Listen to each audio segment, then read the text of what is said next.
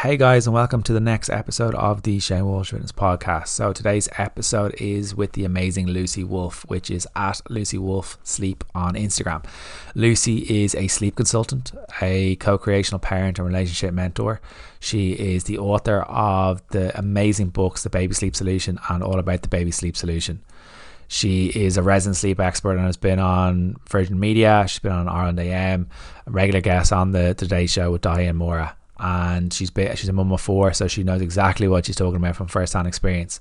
And we kind of talk about how she got into the field of sleep. We talk about how it's celebrating the individuality of your child and how to work around that, kind of how to work around kind of sleep and the crying around sleep as well. We talk about an amazing analogy that she talks about a tank, and it's very, very useful, so please bear with me.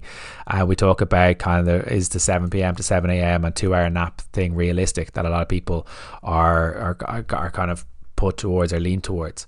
We talk about crying it out. We talk about the gentle sleep shaping for under 6 months. We also talk about growing your sleep. We talk about kind of dealing with judgment as a parent from other parents in how we do things. And I think it's hugely important that we also bring in kind of the categories of early risers, and some kids, there's different chronotypes. Some kids are great in the morning, some kids are great in the evening, and it's working around the individuality of the child. So I hope you enjoy the episode with the amazing Lucy Wolfe. Lucy, how are we? Very well. How about you? Very good. So Lucy, I gave you a brief intro before coming on, and I think we were talking off air about how unique the field that you're in is. How does someone get into that field, and what made you get into that field? Okay, so I think for me, I ended up in this, I always say I got a call from the land of sleep deprivation. So obviously I had a different career, and I had started to have my family, and with my oldest son, I did struggle with his sleep. And when I went to seek support, there wasn't any.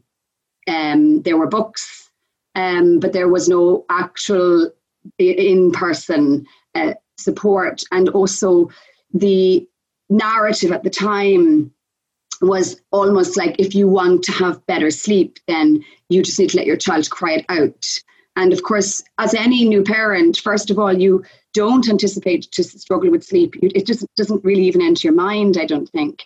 And when you're struggling with sleep, then it's really challenging. And we didn't want to do that with our children. And so I then started to look for information on, how I could help our children sleep better. And we only had one at the time. And so I did, and I became very interested in the area of sleep, because at the time, the oldest guy, his name is Jesse, he'd been actually quite a good little sleeper in the very beginning, and his sleep started to degrade. And I suppose I found that very interesting as a concept. And then as I went on to have another child, there's 2 years between the first two, then of course my friends were also starting to have children at that stage, and it just seemed to me that this was a really common issue, and that there just wasn't anything there. And I remember even talking to the public health nurses, and they were surprised that I'd read certain books, because they didn't even know. And so by the time I was having my third child, and it's 2.5 years between the second and the third, I had, I guess I felt that I had more to give than the job I had. And I kept coming back to the sleep piece. And so then I decided that I would retrain and become the support that I felt I needed at the time, because there just wasn't anything there, and I just felt that I could be that person. So basically, like a lot of businesses, I set out to provide something that I felt was missing for me as a person and a parent. And I also felt that there had to be a better way in terms of try it out. And I wanted to also acknowledge that, and this comes with lots of experience and training, that there's lots of variability, but that wasn't being expressed in the books that that were available to me at the time. And so that's really how I ended up. And so I've been in practice for 10 years now. And I hope that in that time frame, I know that first of all, I've helped thousands and thousands of parents directly and indirectly, then obviously through my books. But also I feel that I'm in a lovely position to try and change that narrative, that you can have better sleep. It doesn't need to be emotionally inappropriate. You don't need to let your children cry it out. And again, you can still have, great sleep for your children, but you can also embrace the individuality that comes with your children. So that's how I ended up doing this. And I suppose when I began, I had a very clear vision of what I wanted.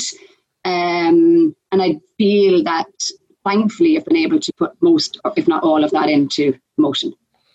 I really like the idea of kind of like the individuality of your child and embracing that, because I think that like, from reading books on in general fitness and nutrition anyway, that you can give out of mind like a sweeping advice, but I think having the practical tips for individual children or individual parents, because everyone is completely different. And I think it's important for us and like for people to kind of go back to the very basics of kind of like with children's sleep. Can you kind of give like the very basics? Is there kind of like a one size fits all when it comes to the hours, or any tips that you have, or the main maybe 3 or 4 pillars that you have that kind of you work with your parents on? Yeah, and I suppose like I put a huge emphasis on the individuality of each child, because just like you say, we are all individual, we're unrepeatable, we're totally unique. And so for me, it just stands to reason that one size won't fit all. Now, I definitely work within a framework, but then I really, because I suppose I see when I hear of things like 7 to 7, or I can't get my child to sleep for more than 2 hours, and I'm thinking, that's really rare to get in the first place. But we've been kind of sold this as a, like almost like a parenting ideal. And then when you don't achieve that, you feel like you failed. So I really feel that's really important. And then the other thing I think is very important, and this is where we start, let's say, become more understanding around our children's sleep, is that absolutely everything affects your children's sleep. Like everything they think and they feel, everything they see, everything that they do, everything that they eat and drink and wear affects their sleep. That's a lot of influencing factors, isn't it? And that's a lot of things. It's huge. And then I distill sleep along those lines, like taking that into account. There are, first of all, lots of force factors that affect children's sleep. And then there would be let's say the way sleep itself is designed. So sleep has its own mechanisms, if that makes sense to you. Yeah. And what we see is, and studies routinely demonstrate this, and also practice completely shows me that there are 2 major contributory factors to a lot of the sleep challenges that we experience as parents. So again, I try to explain these to families. So again, first of all, we can begin to understand in a meaningful way. Because again, that's another thing that I felt that I was being told to put them into the cot and walk away and let them cry it out. But I wasn't being told why do we do it that way? Now, again, I wouldn't recommend that, but I wanted to know the reasons. And when I had the reasons, I was then able to begin creating a plan. So I described the 2 major contributing factors as, first of all, sleepability. So again, you may well have heard, and your listeners will have heard, words like self-soothe, self-regulate, and self-settle, okay? But really, what do those words mean? And also, what do they look like? And they look very different for each individual child. So I actually kind of coined this as being sleepability. So in order for young children, at some point when they're developmentally and age-appropriately able to do so, they benefit from having a high sleepability, which really just describes how they get to sleep. So the more able they are at pushing themselves to sleep, as in doing some or all of the work themselves, then the more chance we have of them being able to cycle through their natural sleep phases. So if you think of it a little bit like sleepability exists on a scale that maybe goes from 0 to 10, and your baby could be on any notch on that scale. The higher up the scale they go, the more able they will be get through those biological sleep phases. So you'll probably hear people say, oh, it's a biological norm. It's a biological fact that children wake up, or nobody sleeps through. And that's absolutely correct. That's the biology of our sleep. But what is also a biological fact is that you can cycle through your sleep phases. You can go up and down and over and through them and maintain your sleep profile. But if you have a low sleepability, then you'll be more vulnerable to not being able to do that. Does that make any sense? Yeah, that makes a lot of sense. Yeah. And I think that like there is also like sleep cycles and stuff like that for adults, and How important is the is manufacturing the right word? Manufacturing of kind of like the sleep cycle from the child and the impact it has on the sleep cycle as an adult. How important is that? Yeah, so I suppose by the time children are around 4 months or so, neurologically, the character of their sleep represents very much the same as an adult sleep profile. So they are now cycling through, REM and non-REM sleep. And that's where we often see a lot of challenges begin to arise because the sleepability may be on the low side. And as a result, as they try to get through those sleep phases, and if you just think about that as like a peak and a trough, then we often start to see them waking on those sleep cycle, the partial arousals, and not being able to get back without the parents' support, if that makes sense to you. And then that's often why we start to see some challenges, or some people will see them before that, but it becomes very obvious around that time onwards. And basically, like some parents might suggest that they put their children to sleep, they go to sleep for the first maybe 2 to 4 hours, and then they start to wake and they need support from the parent. I mean, they don't even need to open their eyes because it's a partial arousal, okay? And they often translate as the rest of the night unfolds, the waking becomes more frequent because the sleep cycle is more frequent. The transition between the sleep phases is more. So, after an hour, 2 hours, 50 minutes, 20 minutes, they might start to report they need to do more to support their child back to sleep. And then they normally get to around 5 a.m. And then children want to do one of two things. They either want to get up and start the day, or they go into this deep section of sleep for another hour or two. So this sleepability and that biology of their sleep is probably one of the biggest challenges. Because if the sleepability remains on the low end of the scale, then you may well report more vulnerability to that nighttime waking. So that's definitely one part of sleep challenges. And then that is then often complemented, if you like, by the other part of sleep challenges, which I describe as being, it's biological timekeeping, but I feel that always sounds a bit too vague. It's all to do with timekeeping and overtiredness. And again, I always try and use a visual. So if I use a scale from 0 to 10 for sleepability, I always also use a tank for overtiredness. And children who struggle with their sleep, they generally have irregular or late wake times. Their daytime sleep is often attempted when they are already overtired. As a result of that, the daytime sleep is often varied or short in duration. And as a result of that, as a rolling cycle, so is the next nap and so is the next nap. So that by the time we get to bedtime, the child is already overtired. And this overtiredness is in a tank, and that tank starts to fill, and then that tank starts to spill. And the more overtired the child becomes, the less they will be able to maintain their sleep. So when children become overtired, the body has a chemical response, and that chemical response is cortisol and adrenaline to the system, and it just has two main jobs. It can make it hard for the body to go to sleep, which is why we hear a lot about resistance of sleep, and then it also can make it hard for the body to maintain sleep. So this is where you hear about waking really frequently throughout the course of the night, staying awake for long wake periods, early rising, short naps are generally all indicative of an overtired cycle. So it's that tank filling and spilling. So in order for families to begin to help their children sleep a little bit better, sleep a little bit deeper, sleep a little bit more and less interrupted, we generally try to look at improving the sleepability, which we can chat about, and we also try to drain that tank, which we can also chat about. How do you improve the sleepability? We'll start with that. So I guess I encourage families anyway to think of their children's sleep in two halves. So under 6 months being one cohort, and then over 6 months. And I work with families up to 6 years of age. So I know that's two disproportionate halves, but it is because in these first few months, sleep is immature. And developmentally and emotionally, children are not necessarily ready or able to take on a big learning exercise. So under 6 months, I would generally encourage that families do what I call gentle sleep shaping in an effort to initiate some of the sleepability or all of it, and also to try to manage the overtired tank, if for want of a better description. And then over 6 months, and I work with families, like I said, up to 6 years, I do then what I describe as being gentle sleep learning. Now, when parents hear about, working with families until they're 6, and the first book covers children up until they're age 6, they kind of, they can be surprised. But I normally feel that it represents two things.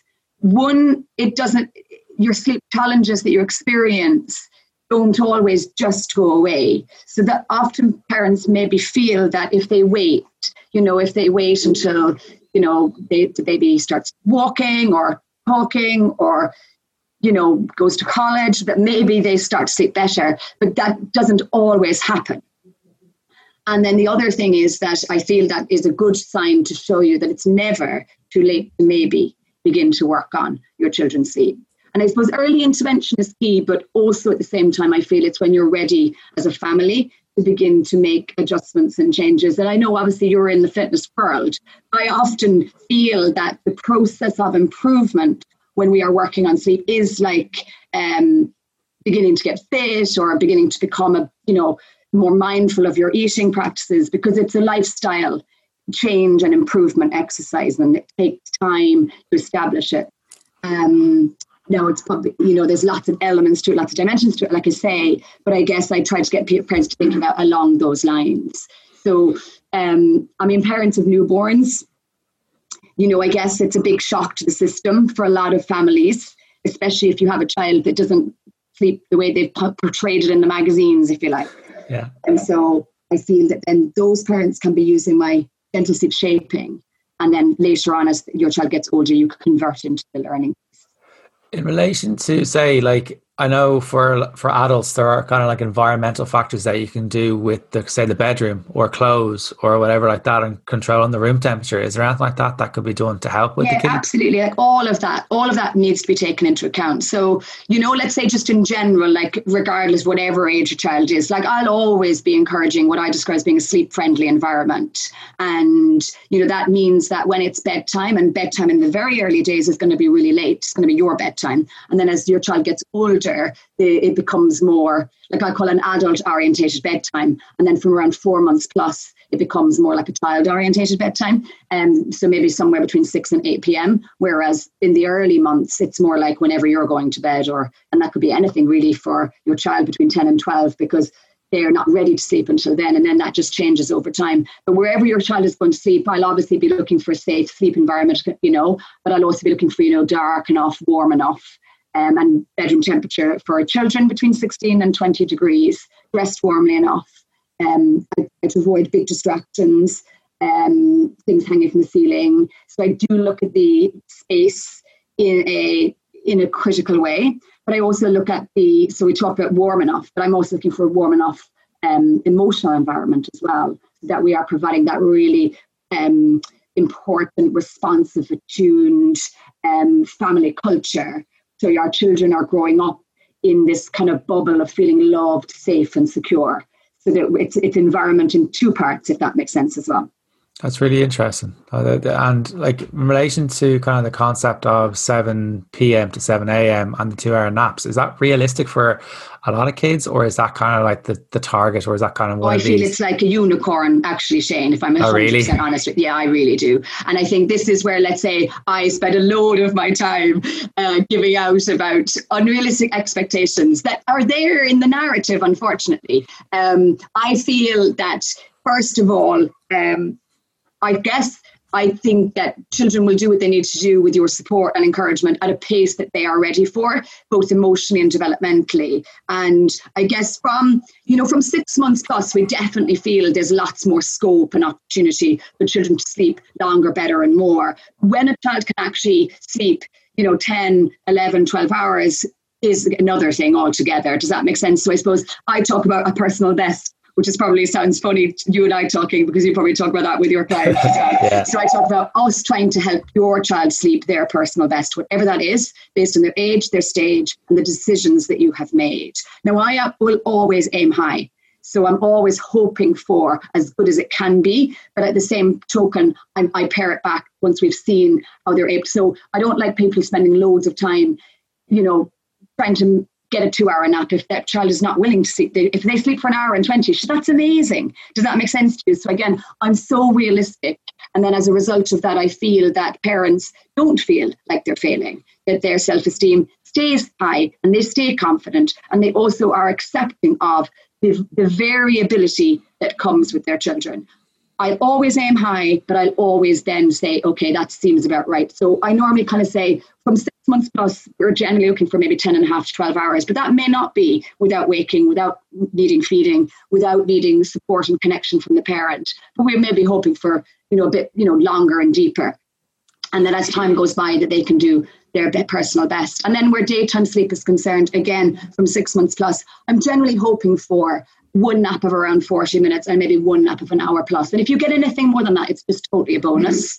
And then under 6 months, sure, if you're getting 30 minutes sleep, you're probably still doing great. Does that make sense? Yeah, that makes a lot of sense. Is there a kind of a cutoff for that? So would you say kind of before 1 p.m. or would you say after 1 p.m. for those naps, or is that very dependent? I do put a lot of emphasis on the timing of sleep, because obviously our circadian rhythm underpins our sleep practices, you, me, and our children. Your young child has a circadian rhythm. It's not mature. It won't be until they're gone 4, but it still has a massive impact on their sleep. So the time that they wake, the time that they nap determines how long they nap for. The gap between the nap determines how long the next nap will be, and the time that you approach bedtime will also have an impact on how well your child sleeps. So we see that when we honor, I call it the dynamic between sleeps. If we honor age-relevant dynamics between sleeps, which really essentially means getting to your child before they're overtired, then our children have higher possibilities of staying asleep for longer, because then we're avoiding that overtiredness, that time. And then as a result of that, they can go into a deeper, more restful sleep. So I do put a huge amount of emphasis on reading language for sleep.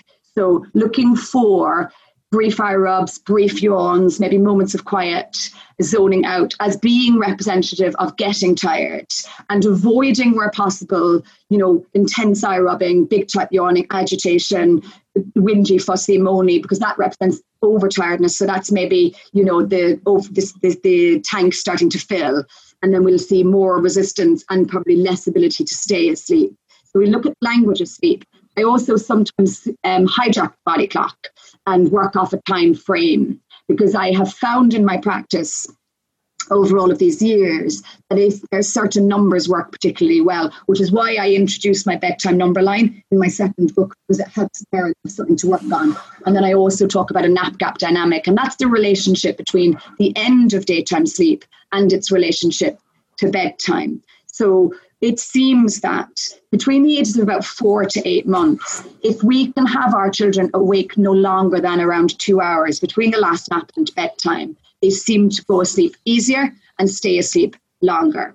If we can make that between 8 months and 18 months, not more than 3 to 4 hours between the last nap and bedtime. So say conceptually that might mean sleeping until 3 or 3:30 in order to be asleep by around 7 or 7:30. That seems to, again, honor the science of sleep and allow the sleep to be more restful and more consolidated. And so we're lowering those risks of the sleep interruptions throughout the course of the night. You may still have night waking, because that could be completely normal for your child. But what you're doing now is you are doing like what I would maybe call risk management. So you're lowering the vulnerabilities. And then between 18 months and maybe 3 years, which is when you maybe won't see a nap anymore from your young child, we like to maybe see no more than 4 to 5 hours between the last nap and bedtime. And this is where I see a lot of problems emerge, actually. So you might have a child who sleeps really well initially, or you've worked very hard on helping your child sleep well. And then by 15, 18 months plus, sleep starts to degrade a bit. And just to put this in context, this week in my practice, I think I probably had 4 2.5-year-olds as clients who all had a really good sleep history that had degraded. And sometimes the challenge there is that the bedtime is appropriate, so it looks like it's the right time, but the nap is finished too early in the day. So, for example, the single nap might be 11 to 1, which is an amazing nap. It's a 2-hour nap, amazing. But then bedtime is 7, but they've been awake now for 6 hours, and this compromises your sleep. So for me, it is all about the devil in the details. So it is all about that timing aspect without going insane. It is about learning to read the language of sleep and understanding it. It is about creating the right environment, both physically and emotionally. And then, of course, looking at eating and drinking and all those things that have a massive impact on your child's sleep as well.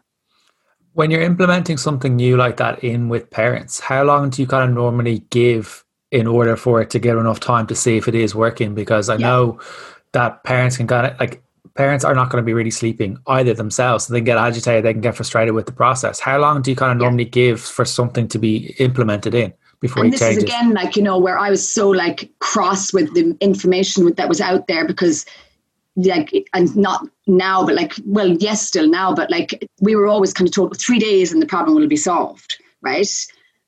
And I kind of feel like, what could be solved in 3 days? Like nothing. You couldn't even lose weight in 3 days, right? So it takes me 3 to 4 weeks when I'm working with a family to improve the situation. And we'd be very close to being, you know, very close to what it's going to be within that time frame. But it takes that time for the brain to learn a new pattern of behavior. And also it takes that length of time for sleep to kind of establish, like take root, if that makes sense to you. So generally, I would anticipate improvements within 7 to 10 days. But those improvements may still come with the problems that you had. Okay. So I might be changing how your child goes to sleep, and that might be improving, but it may not seem like it was a challenge in the first place. So if you feed your child all the way to sleep, for example, they may go to sleep really peacefully, but they may then struggle to maintain their sleep profile overnight as a result. So I might need to change that. So it doesn't look like it's an issue, but then I have to change it. And so it becomes an issue momentarily, but then very quickly that will start to improve. And as that starts to improve, the possibility of the overnight starts to kind of click into place. When I'm working directly with a family and the child is under 2, normally within 2 weeks, I'm really close to stitching the night together, but I will still probably see early rising. And I also will see shorter naps until we're really kind of 3-4 weeks or so down the line. And what I have experienced, Shane, as well, is that when parents are doing it for my book on their own, it obviously takes them longer. But the big point here is it takes time. And don't forget, there's other influencing factors, and teething and sickness play a huge role in undermining our efforts. And just as you said, that when you're trying to, first of all, improve your children's sleep, first of all, you're coming from a weak position because you yourself are already sleep deprived. And by the nature of the change that you're making, it may get worse before it gets better. So that takes another toll on the family unit. And then, of course, then you might hit the roadblock of teething, and that will disrupt your child's sleep anyway, because they don't sleep well if they're not comfortable or if they're in pain. And again, it's about trying to have maybe a response plan in place when you meet those roadblocks, so that as soon as your child feels better, that their good sleep profile can come back up to the surface. So I call, when we're helping children sleep better, growing your sleep. That's how I think of it. I think of it about us providing a fertile ground by putting all those foundation pieces in place. And then I think of it about nurturing the sleep so that I can grow it to the strongest and most robust place that it can be for that particular child. And that definitely takes that length of time. And that's very important information there. I really, really do. You mentioned the word or the phrase early risers in that little snippet there. There's 5 categories you talk about. Can you kind of expand what they are and I hope I can remember what they are. I'll tell you briefly. It's a test. Well, I suppose, again, this is, I wrote my second book. Now, my second book came out the day we locked down last year. So it's suffered. I kind of feel sorry for that particular book because it does sell, but it got no chance. Does that make any sense to you? And I guess my first book outsells this second book exponentially every week. But I think that it'll come into its own because that book was based on questions parents ask. Because the first book was 3 years old and I was giving as much information as I possibly could. I was going around doing seminars and workshops with people, and yet I'd still have a massive queue of people asking me questions. And so what I realized is that this generation, we want information in sound bites, in small pockets. Now, you can't do anything really in small pockets, but I thought I could distill it in a cleaner way. And so as a result, I divided everyone's sleep up into sleep segments. So you could start to understand what the bedtime segment might be doing to your child's sleep and what you might need to change to improve it. And then I took it into overnight segment, and I created the early morning segment because I guess if I put a post on early rising on my feed, it gets the most hits because it's one of the biggest challenges. And I then siphoned off 5 different categories, or maybe I did or I didn't. But anyway, I feel that there are a couple of different cohorts where the early rising is concerned. One is your early riser who's just learning. So I call that the early learner. So they're in the middle of, you've made changes, let's say in line with my approach, and you're maybe 2 or 3 weeks in and you're experiencing early waking. That's early learning. And that's the last sleep cycle. So if you keep making the changes and keep being very predictable and you move your naps into position and listen, your listeners will know what I mean by this because they'll be reading the book, hopefully. So they'll know what I'm talking about. That's an early learner. And then that means that sleep cycle will improve over the course of the next 2 or 3 weeks. So that's one category. Then we have let me remember, I guess I might call the habitual early risers. So maybe you worked in your sleep ages ago. And you still had early rising and it just never went away. So now they're an habitual early riser. And again, I try and look at what causes early rising. There's loads of different factors that cause early rising, but there are 2 to 3 major ones. First one is sleepability. So you might have a child who goes to sleep with a bottle too close to sleep time. They sleep really, really well until 5 a.m., but they can't get through the last sleep cycle because their sleepability is still on the lower range. Make sense? Yep. So they need the sleepability at bedtime to be improved in order to be able to get through the last sleep phase. And then that sleep phase needs to be treated. I guess another cohort for the early wake. And the other reasons within that then would be the nap gap is too big, like we talked about earlier. The environment it's not dark enough, they're not warm enough. And I guess one of the most undermining influences is what the parent does when they're treating the early waking. And a lot of us, unfortunately, and this is just purely by, the nature of sleep problems, they get to 5 o'clock in the morning, and because that's nearly the morning time, you might pop them into bed with you, or you might give them a feed, but that feed may no longer be needed age-wise, or just its very nature, but that ingrains the early waking by what you do. So I suppose you've got the early learner, you've got the habitual early risers, so they're stuck in the last sleep phase. You've got the temporary early riser. So that's when they wake because they have feeding or they're beginning to get sick. So out of the blue, early waking normally indicates something's going on with your child, like teething or sickness or maybe a developmental leak. And you've got the early starter. So there is the children that are predisposed to early waking. So you probably know, don't you, about chronotypes, who are predisposed to being what they probably call what they call the owl at night time, and then they call the lark in the morning time. Well, there's probably different names for them now. And so there are some children, that's just what they can do. It's just there. It doesn't matter what you do, whether you put them to bed at 8 o'clock or 9 o'clock, they'll still wake at that time, and they're just predisposed to that. Now, I'll never lean on that until I've worked ferociously on the sleep. And then I go, okay, they can do 10 and a half hours, but they can only do 10 and a half hours if we do this, if that makes sense to you. That makes a lot of sense. The last cohort would be your bedtime is early. So maybe your bedtime is 6 o'clock and they wake at 5 o'clock because they had enough sleep. That's what, there's so much there. And I think the chronotype thing definitely has to come in even as an adult as well. I don't think a lot of people have realized there is a chronotype for different people, and they kind of can get frustrated, can have a massive impact on. And it does. And I think that I generally, I've got 4 children, as you know, and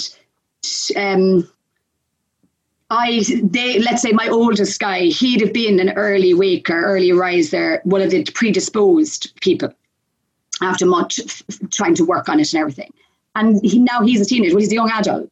He still wakes really early. That was his chronotype. That was in him, genetically predisposed. But I'm a bit like that too. Like, I do great if I get up early. I'm better if I do my meetings, my writing in the morning time, whereas I'm fit for nothing in the evening time. And then I have an owl, my next child, and she was a bit like that as well. She had that later bedtime profile, even when she was younger. And now, like, she comes into her own, she's 16, when I'm looking to go to bed. But then she will, want to sleep it off in the morning time. And again, she does her best work in the evening time. And it's about recognizing the chronotype in ourselves and in our children as well. And then that's why I feel knowing your child's individuality is I just feel it's just so important. The individuality word is coming back in again. Yeah, I think it's super, super important. You mentioned there kind of like sometimes when parents aren't necessarily sleeping and Do you feel there's kind of a judgment from other parents in relation to looking at other parents that their kids aren't sleeping, that their kids are being kind of like little terrors or anything like that? Is there language that can be used in order to kind of tweak that for parents? Yeah. Like I feel, unfortunately, like the whole basis of my philosophy when parents come to work with me and when they view my work on my social platforms is that I wanted to feel without judgment. You know, as a parent myself, I always felt quite judged, and it's taken a lot of work on myself in a personal capacity to, you know, to stay separate from that. And like sleep itself is highly controversial, you know, there's lots of different schools of thought.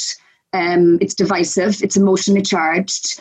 And as a result of that, you have lots of different dynamics within that. Some people who are critical of people who are looking to get better sleep for their children. Some people who are critical if you don't try and get better sleep for your child.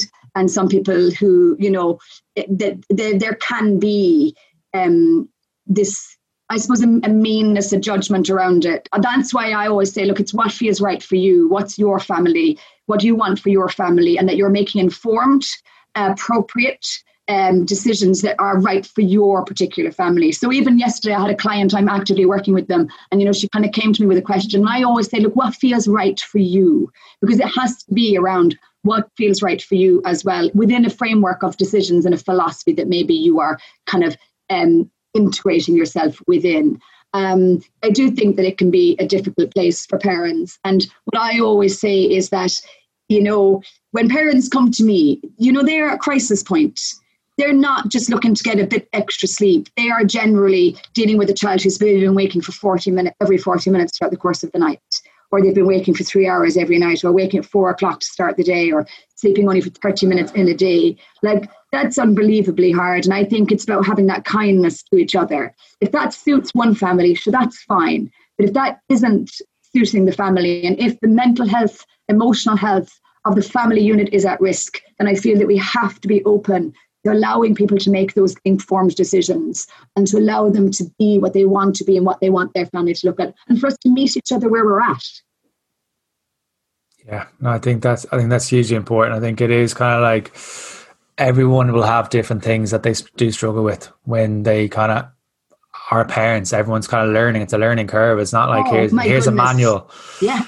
No, and like you'll change. I feel this. I feel myself as a parent. You evolve, and again, what you like, how I parented in my early days, I parent completely different now, and I suppose that comes with older children, but it also comes with, you know, experience and seeing what, you know, how things unfold. You know, let's say we've got an 18-year-old, and like I kind of laugh a little bit how we panicked when he was 15 and 16 doing certain things that you feel like are going to, you know, you'd be so worried about, whereas we wouldn't have that concern now with our next child, because you've kind of lived it and seen it unfold into the amazing people they're becoming.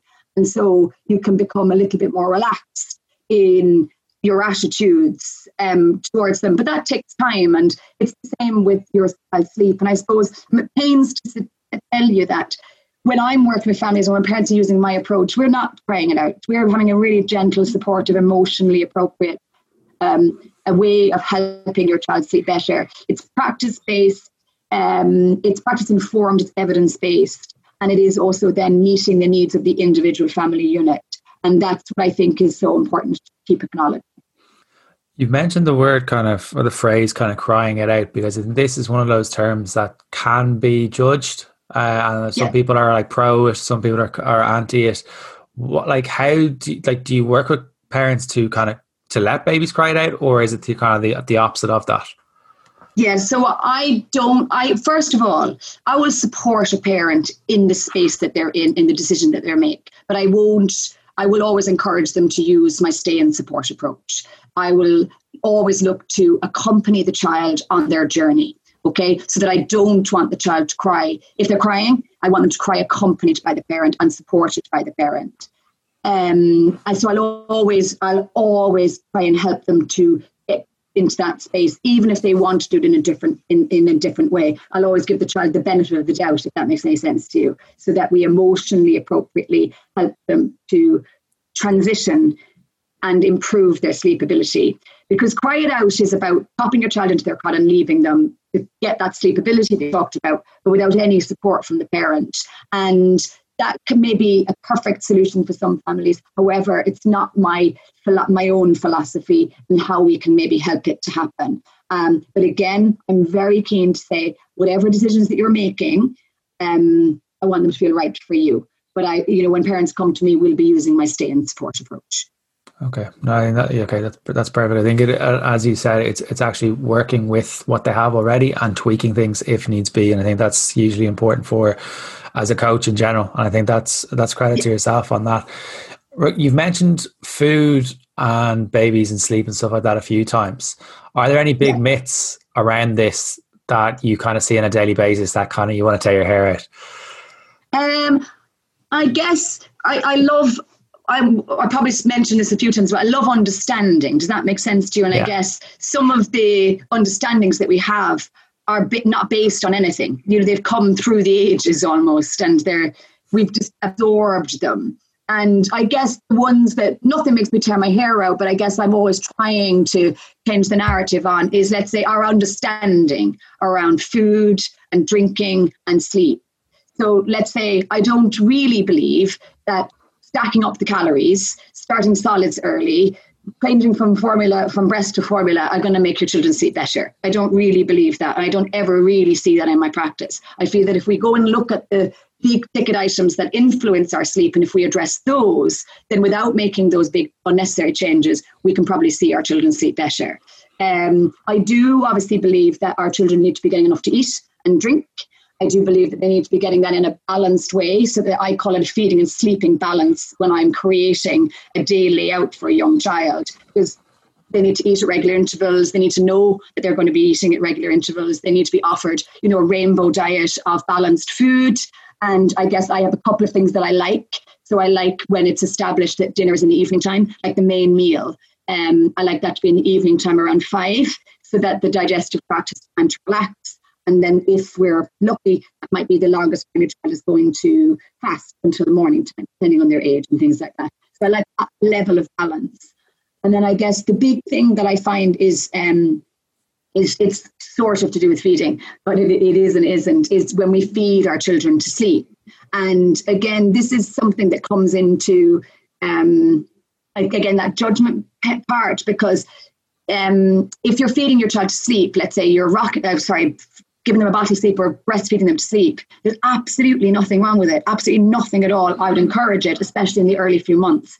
But the way that sleep is designed, if we feed to sleep, then we go back to that low sleepability. So it might get them to sleep really easily, but it may then mean that they can't get through their natural sleep phases. So a lot of what I do is separating the last feed from sleep. And look, for 100 million years, children have been fed to sleep.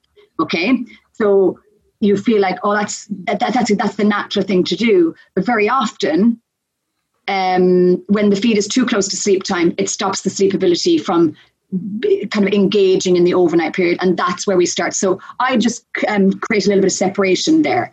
So I might do the last feed about 45 minutes before bedtime. So I'm uncoupling the feed from the sleep profile so that the sleep profile can improve. And of course, lots of parents then worry that if they don't drink immediately before bedtime, they're going to be hungry overnight. And I guess I don't really feel, if you move it out by 45 minutes, or if they don't necessarily drink as much there, that they're going to be hungry. Now, this is for 6 months plus, not for a younger age range. But I think it's probably one of the biggest myths that I'm always trying to blow the lid on, because, again, it's about the way the sleep is designed.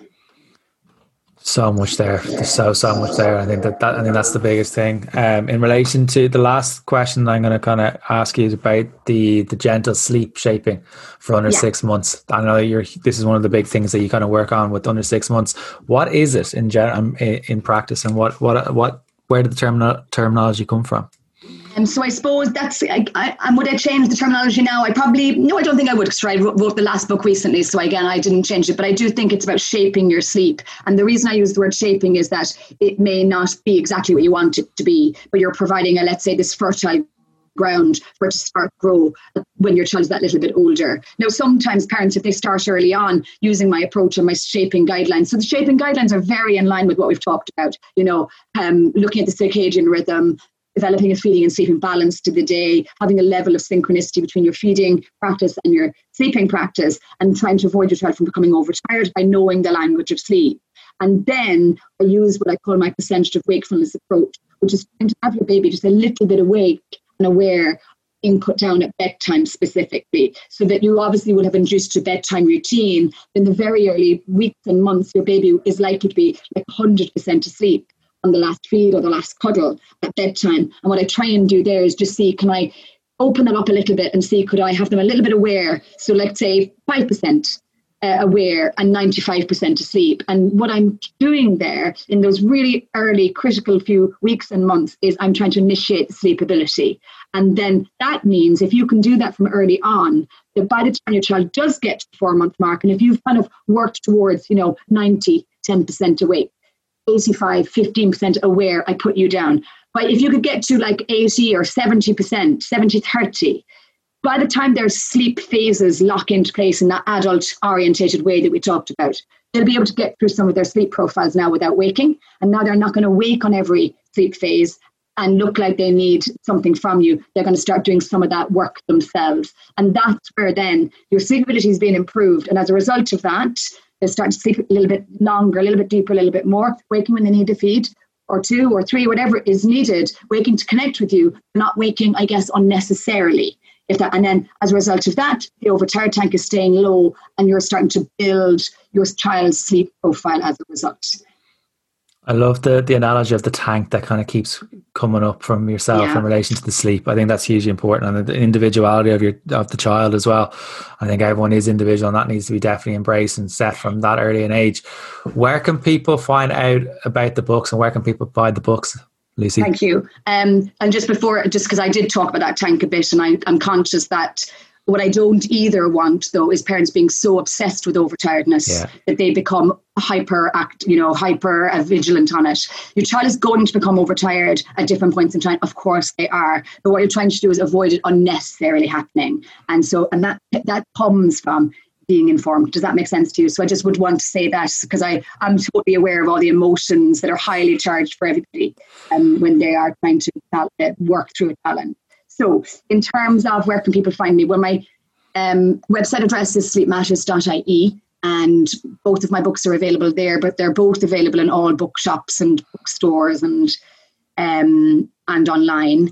And of course, the most visible place that I am is probably Instagram, which is Lucy Wolfe Sleep, and then also on Facebook as Sleep Matters with Lucy Wolfe.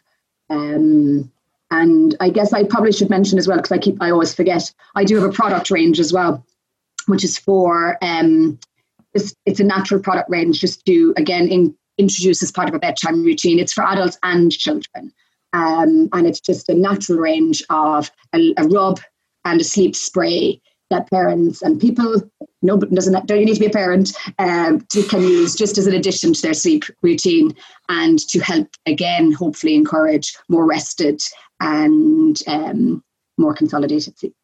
Like, there's so much there for. I would, if you are a parent, I would highly recommend listening to that episode again alongside the book. And if you have got the book, I would highly encourage you to work with Lucy alongside it, because as Lucy has said on the episode, that generally the people who kind of go rogue with themselves may not get the most amazing results. So it is important to kind of work with Lucy on that as well.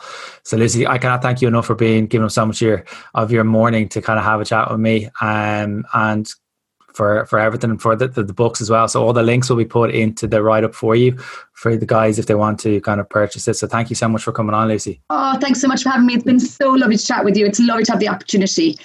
So I really appreciate it as well, Shane. And thanks so much.